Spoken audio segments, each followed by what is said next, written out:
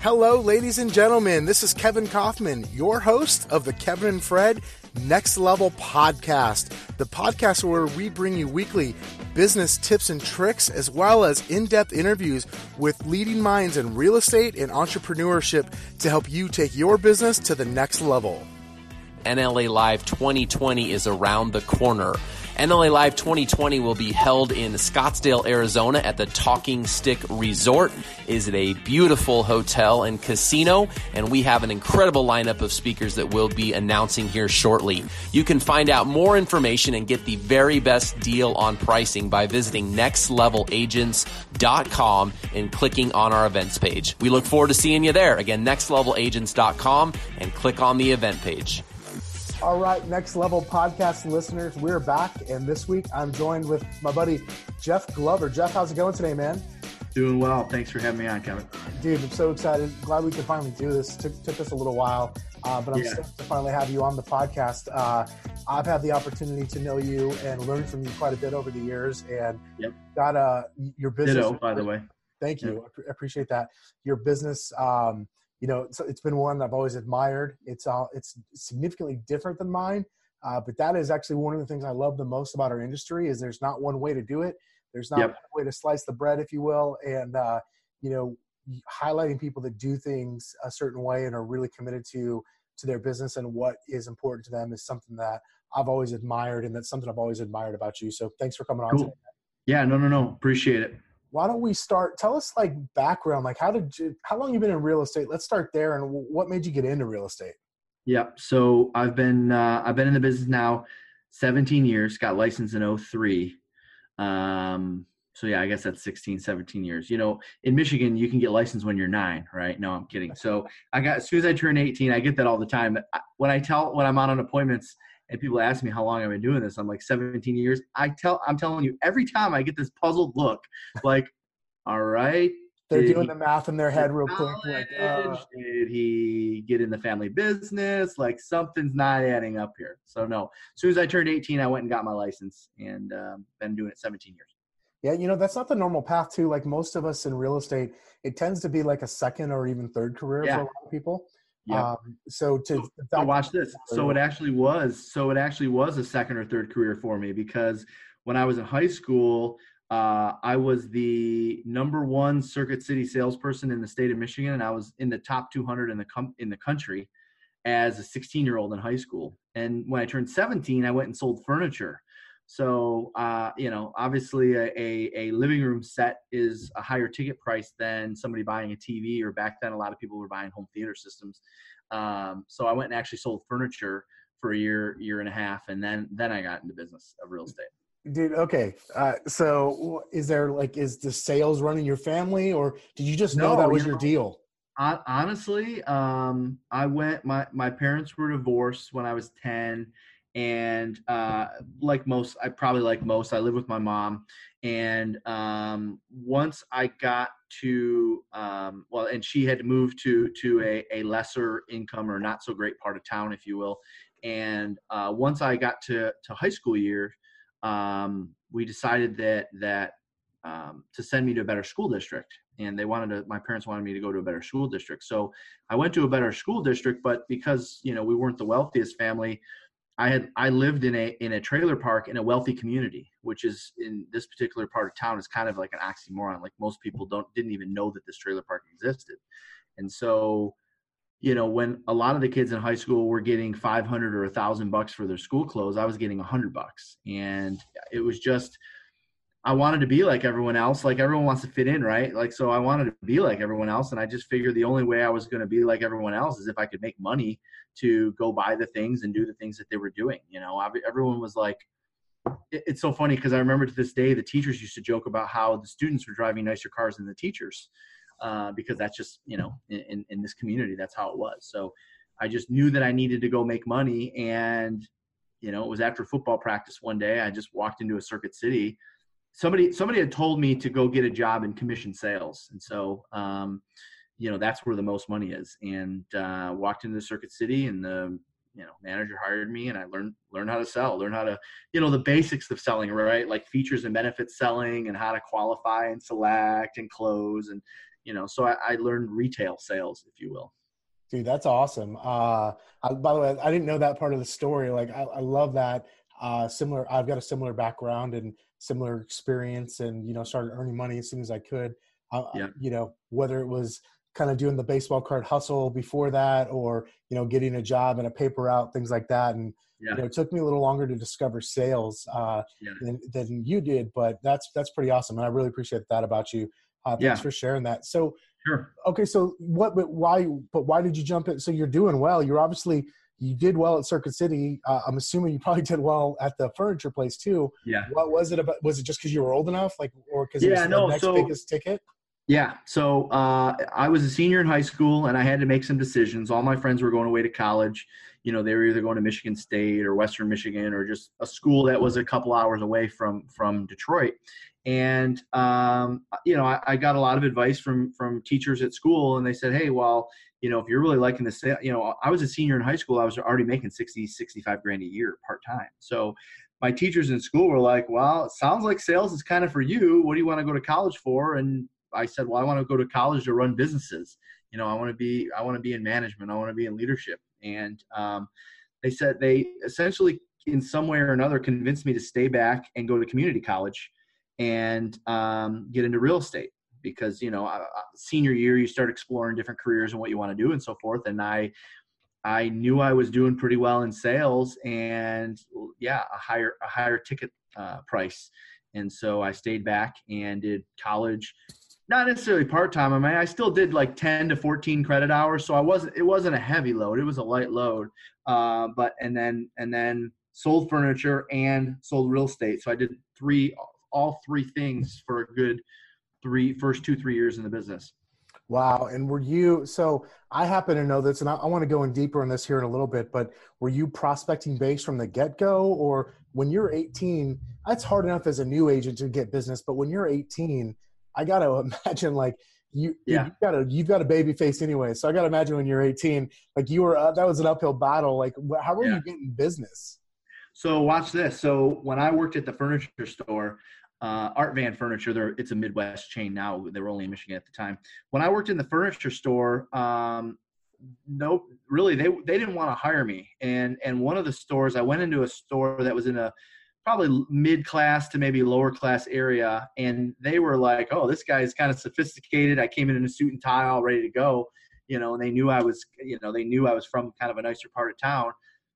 They said, all right, here's what we're going to do. We're going to start you in the clearance center, which is an area where basically everyone drops their customers. We're going to start you in the clearance center, and we're going to give you a book. It was about this thick, of all of the layaways, right? So this is a lower income part of town. So a lot of people came in and did layaway. Forgive me, my light just went off. Hold on. It's all good. It's one of those that, like, if I'm not waving it, we're gonna give you this book. It was literally this thick, and it was all white pages of all these orders. And these people, it's kind of like in the real estate business today, it's like orphan clients, the agents that leave the business. It's all the layaways from the salespeople that were no longer at the company. And so basically they said, whenever you're not greeting, whenever customers aren't back there, we want you to stand by one of these phones and just call through this book and convince these people to come in and pay off their furniture.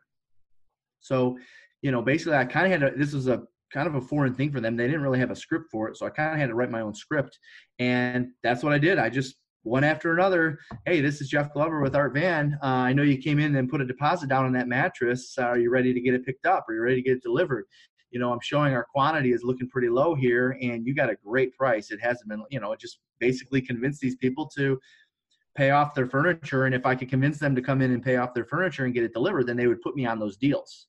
So when I started Circuit City when I was 15. So when I was 17 or 16, 17 selling furniture, I was just back there making these calls, convincing people to come in and pay off their furniture. And then it was just kind of natural to me when I turned 18 and got into real estate, that in order to get business, because obviously people weren't walking into the real estate office, in order to get business, I have to call someone. And I at first I was literally just calling like right out of a phone book around the house that I grew up in.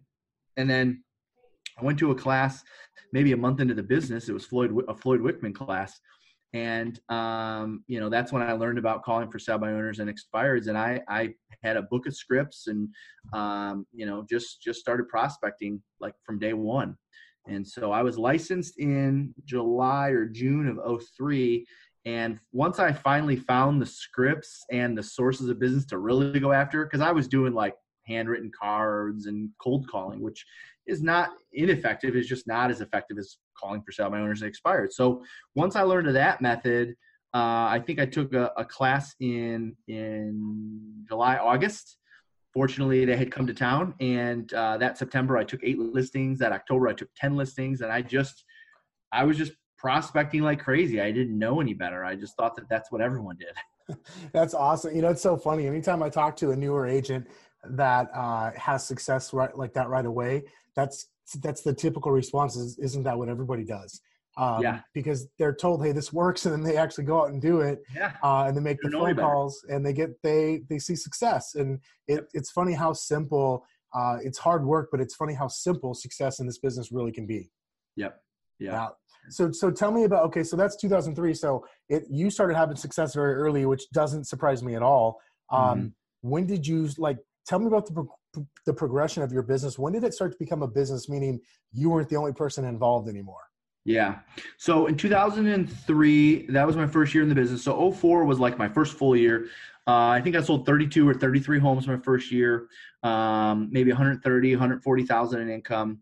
And from there, I was still going to college to get into business management. So I approached my brokerage and said, hey, I want to run real estate offices, or I want to get involved in management. Of course I'm 20 now. I'm 19 years old, hot shot real estate agent, sold 32 homes my first year. I got this thing all figured out. And my broker wouldn't really take a chance on me. We had a 16 office franchise, and he said I wasn't seasoned enough, which of course at the time it's kind of like up yours, buddy. But now that I'm 16, 17 years in the business, it's like I kind of respect it actually. But there was a competing broker in town. They had 15 offices and about 600 agents, and they were willing to take a chance on me. And so in '05, I took over one of their offices. It was basically their most failed office. The previous broker left and opened his own brokerage. And I said, I want to learn how to train and recruit and speak and train and motivate. And so that's what I did. And for 2 years, I grew that office I started with 6 agents. It was an office that had 50 agents. The broker left and took, 44, 45, 43 of them. And so there was 6 agents left when I got there. And so I did that for 2 years, basically like what you think of today, a team leader or a office manager, depending on the franchise, they call them different things. But basically I was responsible for recruiting and training the agents in that office. And so I did that from '05 to '07, 2 years in a row. I won the top recruiter award for Coldwell Banker in Michigan, and brought the office back up to 50 agents. And the economy crashed in 2007, 2008 in Detroit. It was a couple of years before everyone else around the country, and the company decided to go from 15 offices down to 9 offices. Well, I was kind of one of the offices that was in the middle of 2 powerhouse offices.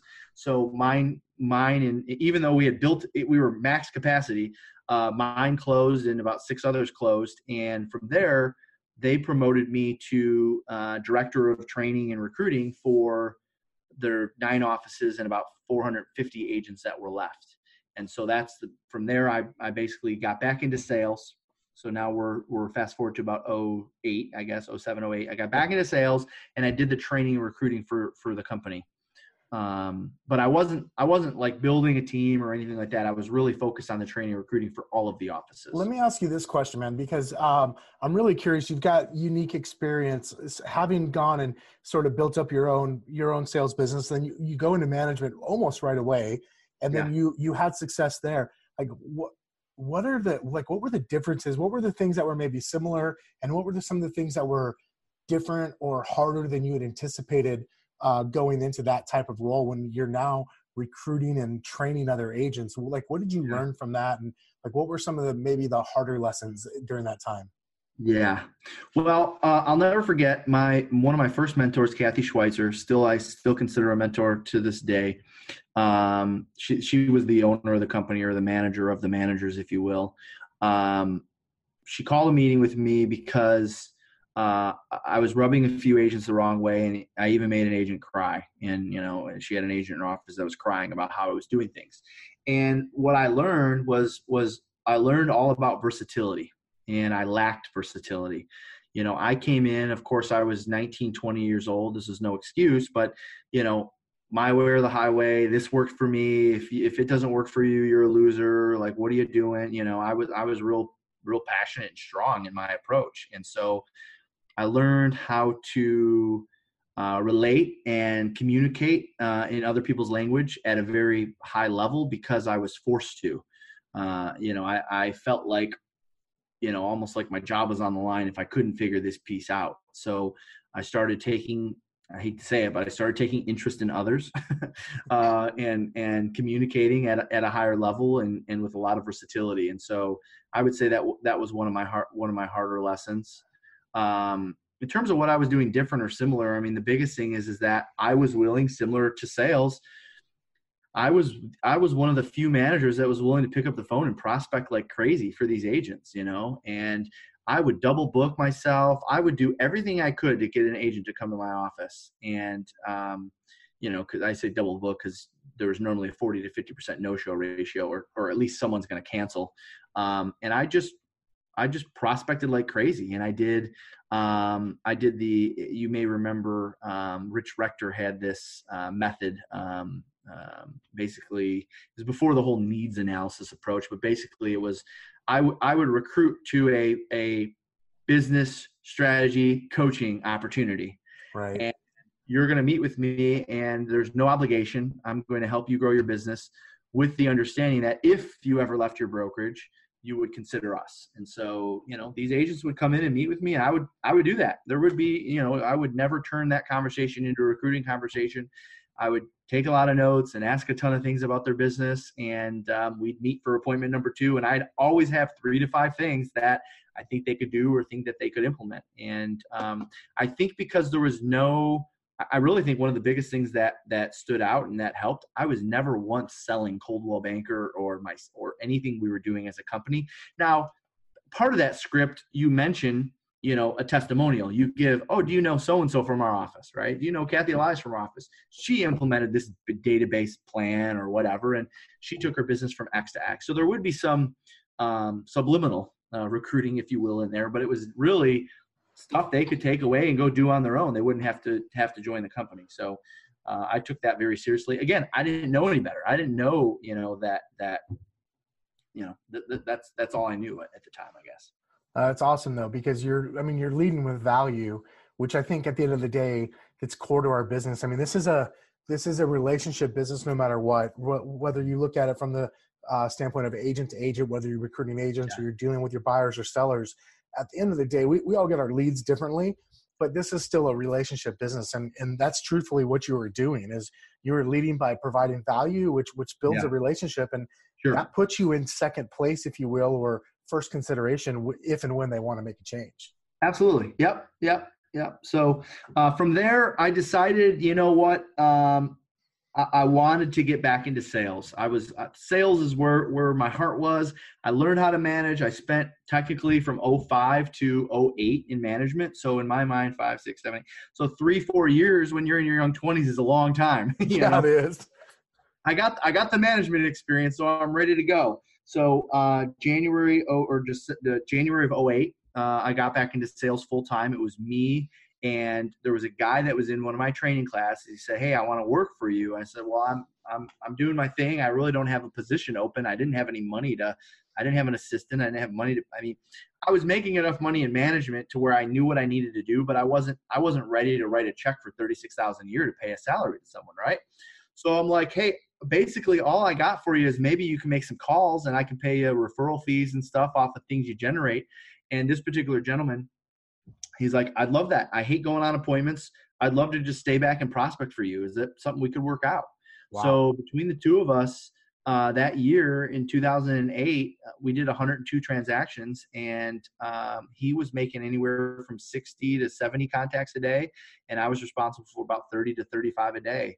And I was the buyer's agent, I was the listing agent, I was the assistant, I was working crazy hours, but we hit 100 that year, and that was the first year we did 100.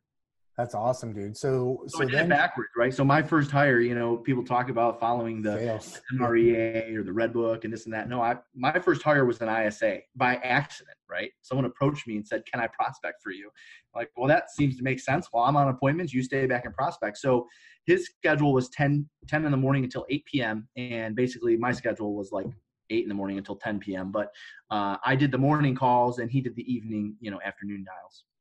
Wow, that's insane. So tell me about then. So like, how does your business start to develop from there? Like, I know that your team has grown significantly since that point, both in transaction volume size, but number of people that are around you. But your business overall has grown too, because you've got into brokerages, et cetera.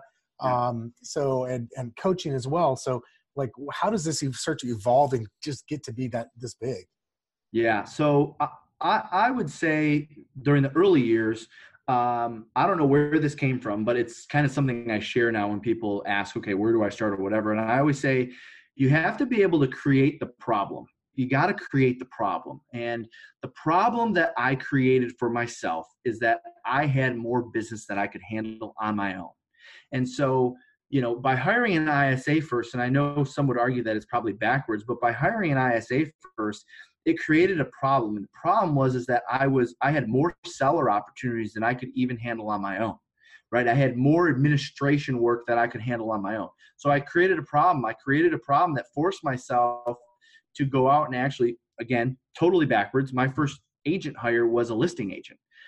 Because I wasn't even really working with many buyers. Back then you couldn't really buy buyer leads. The only buyer leads you got was signed calls and sellers, who were buying, and I hated open houses, so I wasn't doing those. So my first hire was actually a listing agent, and I took all the A and B stuff and he went on all of the C and D stuff.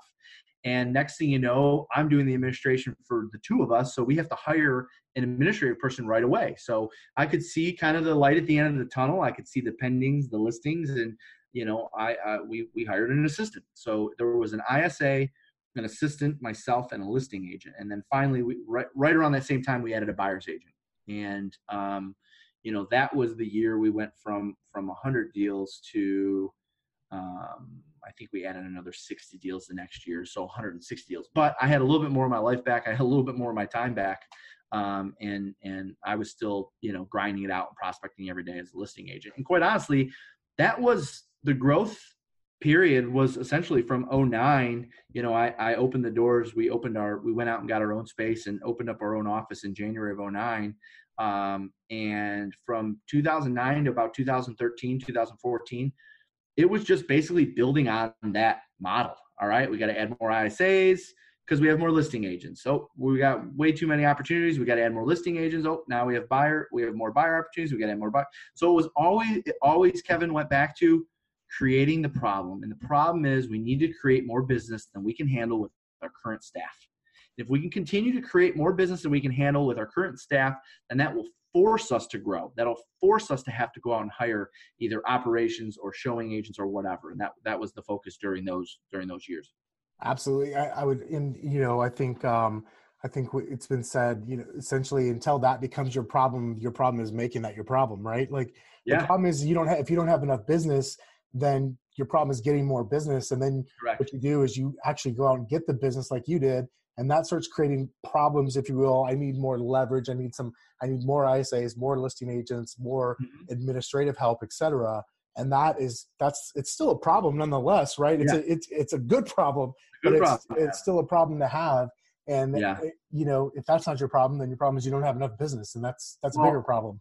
It sounds so basic, but so many agents think that by creating a team, they're going to create this big business. And no, you create a big business by creating that problem. And then guess what happens? you attract other people. Other people want to work for you because they see what you're creating. They see what you're able to accomplish on your own or with you and a couple other people. Next thing you know, they're calling and saying, I want in on that, versus going out and getting the people and saying, all right, let's get in the conference room. Everyone meet Monday at 9. We're going to talk about how we're going to build this thing. We're going to talk about how we're going to generate leads. You got to have that piece figured out first. Yeah. Yeah. If you don't have that piece figured out, everything else is going to be twice as hard as it has to be. Because you'll never be able to hire the right people. You can't, Gary Keller said it to me this way, and I'm sure you were probably in the room at the same time, is you can't force your growth through just by hiring more people. You actually have to force that kind of growth through growth of your business by having more deals, having, in your case, more leads, more opportunities for listing agents, et cetera, than you know what to do with. That's where true growth in the business comes from. Yep, absolutely. So tell me about, what does the business look like today? If I was to walk into the Glover team and just sort of look around, like what would I see? Yeah. So you'd see, so we have about total in what we call JGA, Jeff Glover and Associates, we have 60 people. And of the 60, we're spread between two kind of what we call main offices, or what people would refer to as hubs. We have two hubs, one on the west side of Detroit, one on the east side of Detroit. And then we have some agents working in different parts of the state that, essentially are connected to those hubs in one way or another. And so of the 60 people, we have 30 OSAs, and what we call OSAs are outside sales agents. We don't have buyer's agents. We don't have listing agents. They're OSAs. They work both. And quite frankly, they're actually mostly listing heavy. One of the things, because again, I didn't know any better. I thought everyone was supposed to be good listing agents. So we've been really good at training people how to prospect for listings and go out and get business for listings. And still to this day, to join our team, you have to be an inside sales associate for a certain amount of time, depending on your experience. And during that time as an inside sales associate, we're going to train you all of the scripts in order to generate listing leads. So then once you become an OSA, whether you're in the program for 90 days or 6 months, that's usually the range, 90 days to 6 months. So once you become an OSA, you've already had all the conversations with all the sellers you need to be able to go out and present and overcome objections and have knowledge of that side of the business and so forth. So we got 30 of those, 30 OSAs, and all of them, 100% of them, started as ISAs. Now, they might have been brand new to the business, or they might have been experienced from other companies, but everyone had to go through the ISA program first. And so they're mostly they're heavy sellers. Now, we do have some OSAs that are heavy buyers, and that's just because, I mean, as you know, for being in the business as long as you have, some people are just, you're either a buyer's agent heavy or you're listing heavy. Like, everyone wants to do both, and I think that's great, but you're naturally better at one over the other. Everyone's naturally better at one. So the people that are naturally good at buyers do gravitate towards buyers and open houses and working buyer leads, but they're all equipped to go out and take listings because they had to go through that role, whether they were great at it or not. So we got 30 OSAs. We've got 5 showing agents. And so the showing agents essentially work for the OSAs, and it's at the OSA's option. The OSA does not have to use a showing agent if they don't want to, but I got to get that adjusted. We just moved into this office 2 days ago. So it's if you're wondering why. It's still working out all the bugs. Right. So showing agents show homes for the OSAs, and the OSAs pay the showing agents a piece of their commission if they do involve a showing agent. So we've got 5 of those. We usually have anywhere from 8 to 10 ISAs. So we'll just call it 10 ISAs. Sometimes we have 12 because obviously it's always turning over. Either they're quitting or getting fired, or they're moving up to OSA. So there's a lot of turnover in that role. And we usually have anywhere from 8 to 10, 12 at the most. Now, is someone in charge of those ISAs, or is that you? Yeah, great question. So we have an inside sales manager.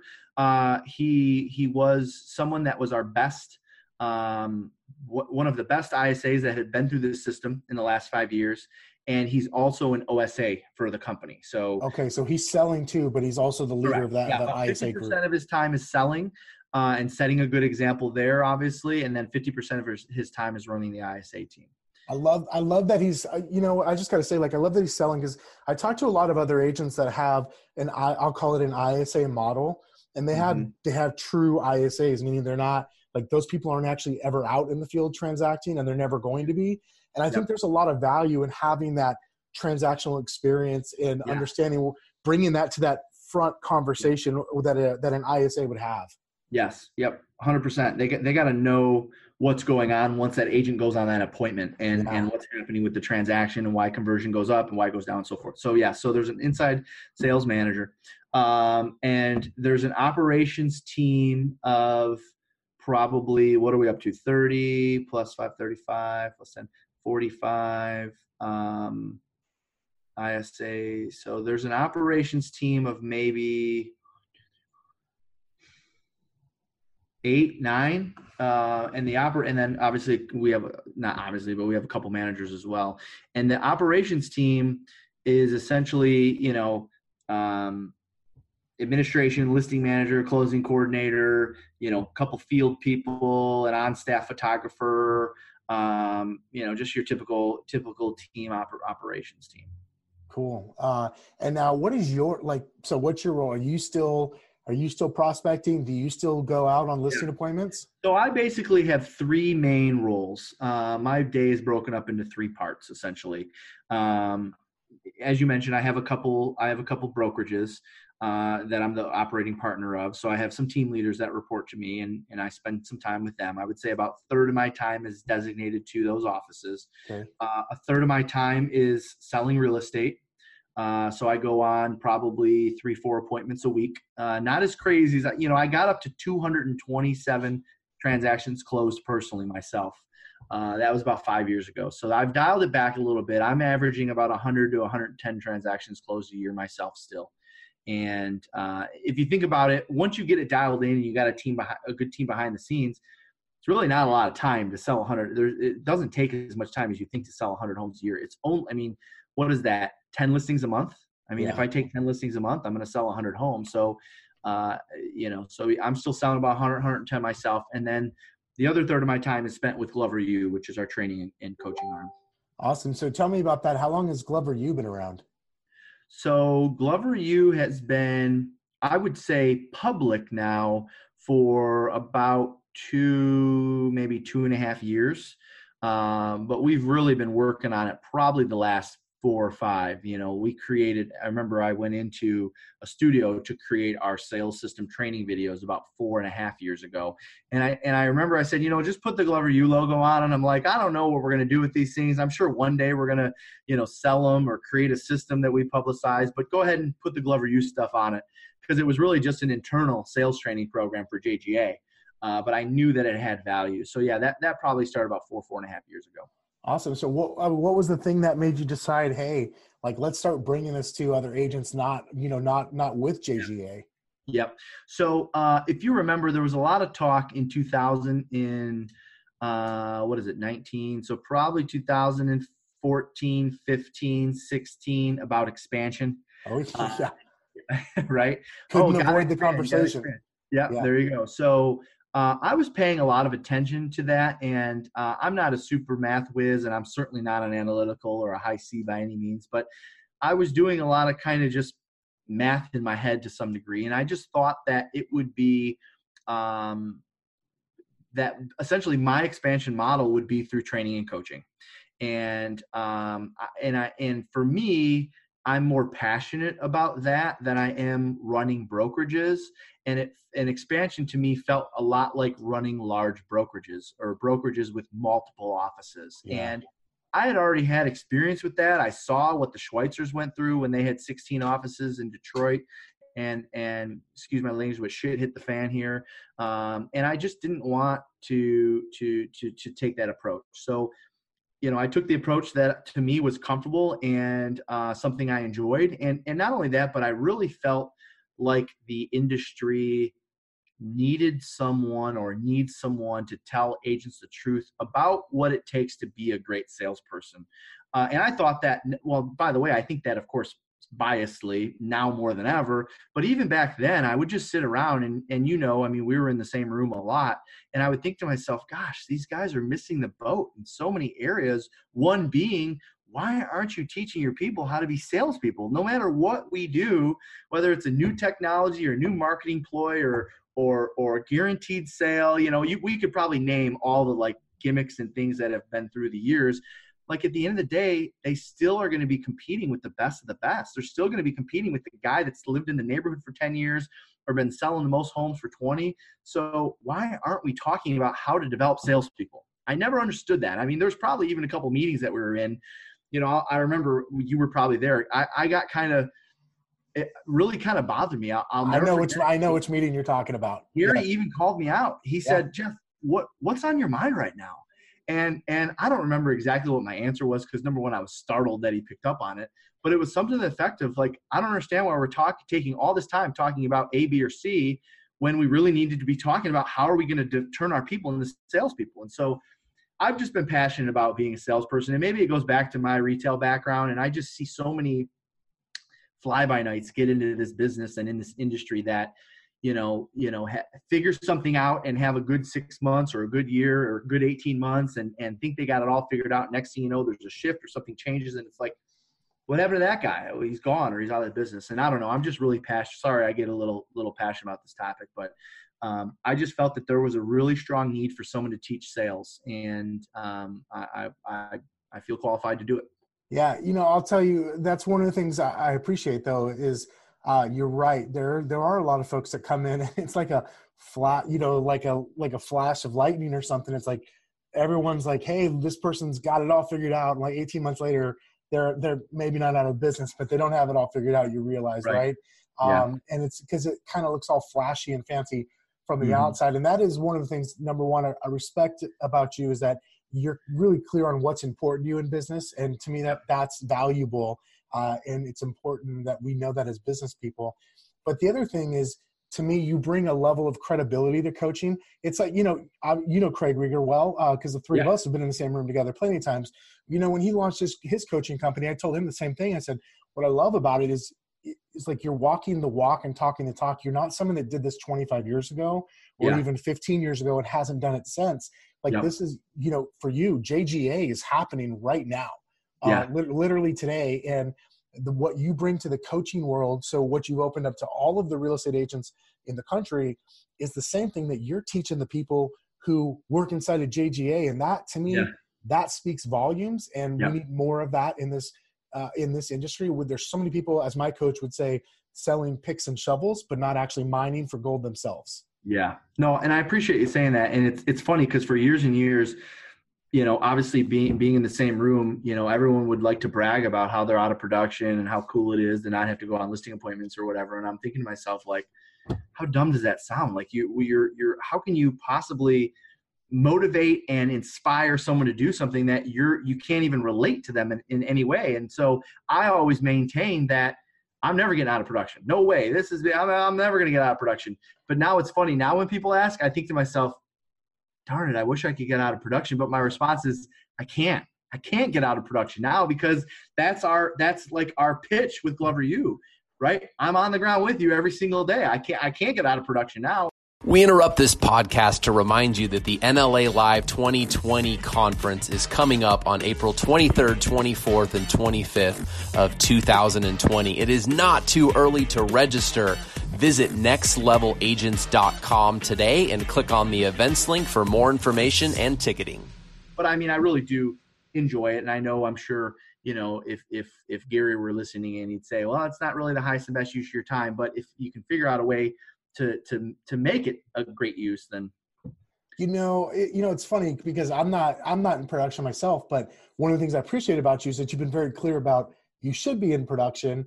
And I feel like as agents, we need to do more of what's the best business model for us. Not doing what everyone else, not the flavor of the week. Like you mentioned, like expansion got so popular in like 14, 15, and 16 that all these people were doing it that had no business, literally should not even have tried it. And honestly, it only worked for us. We only survived it because we got lucky with our first hire. We probably didn't have any business, but then we learned enough through enough mistakes. Here we are 5 years later, we're still going and it's working. But I got to tell you though, I've built the business around the way I want to interact with it. And so have you. And I think so whether or not it's the best use of your time, I don't know. I think we have to play the personal card into it of you got to enjoy my goals, right?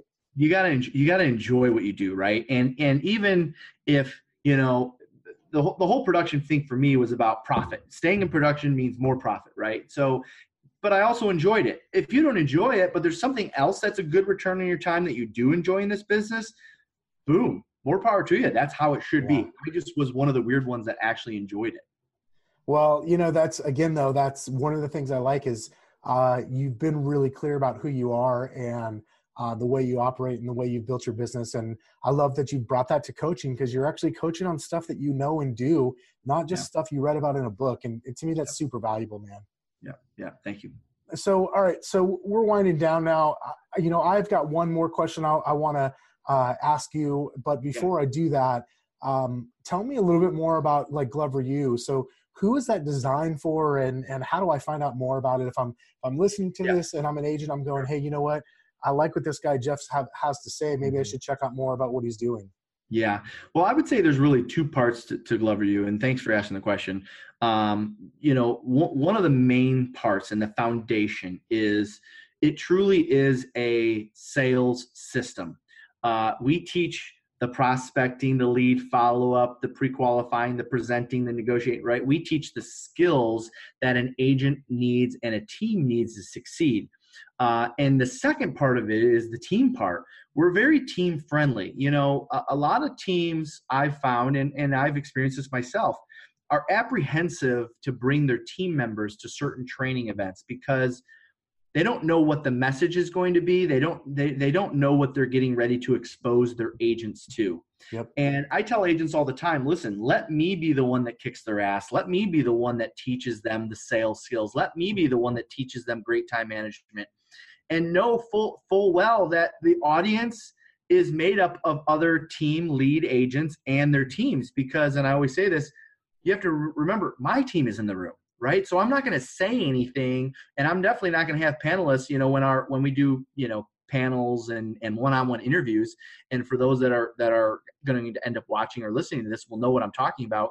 I always start the pre-call, right? We have a 20 or 30-minute call about what it's going to be about and so forth. I always start and end with this.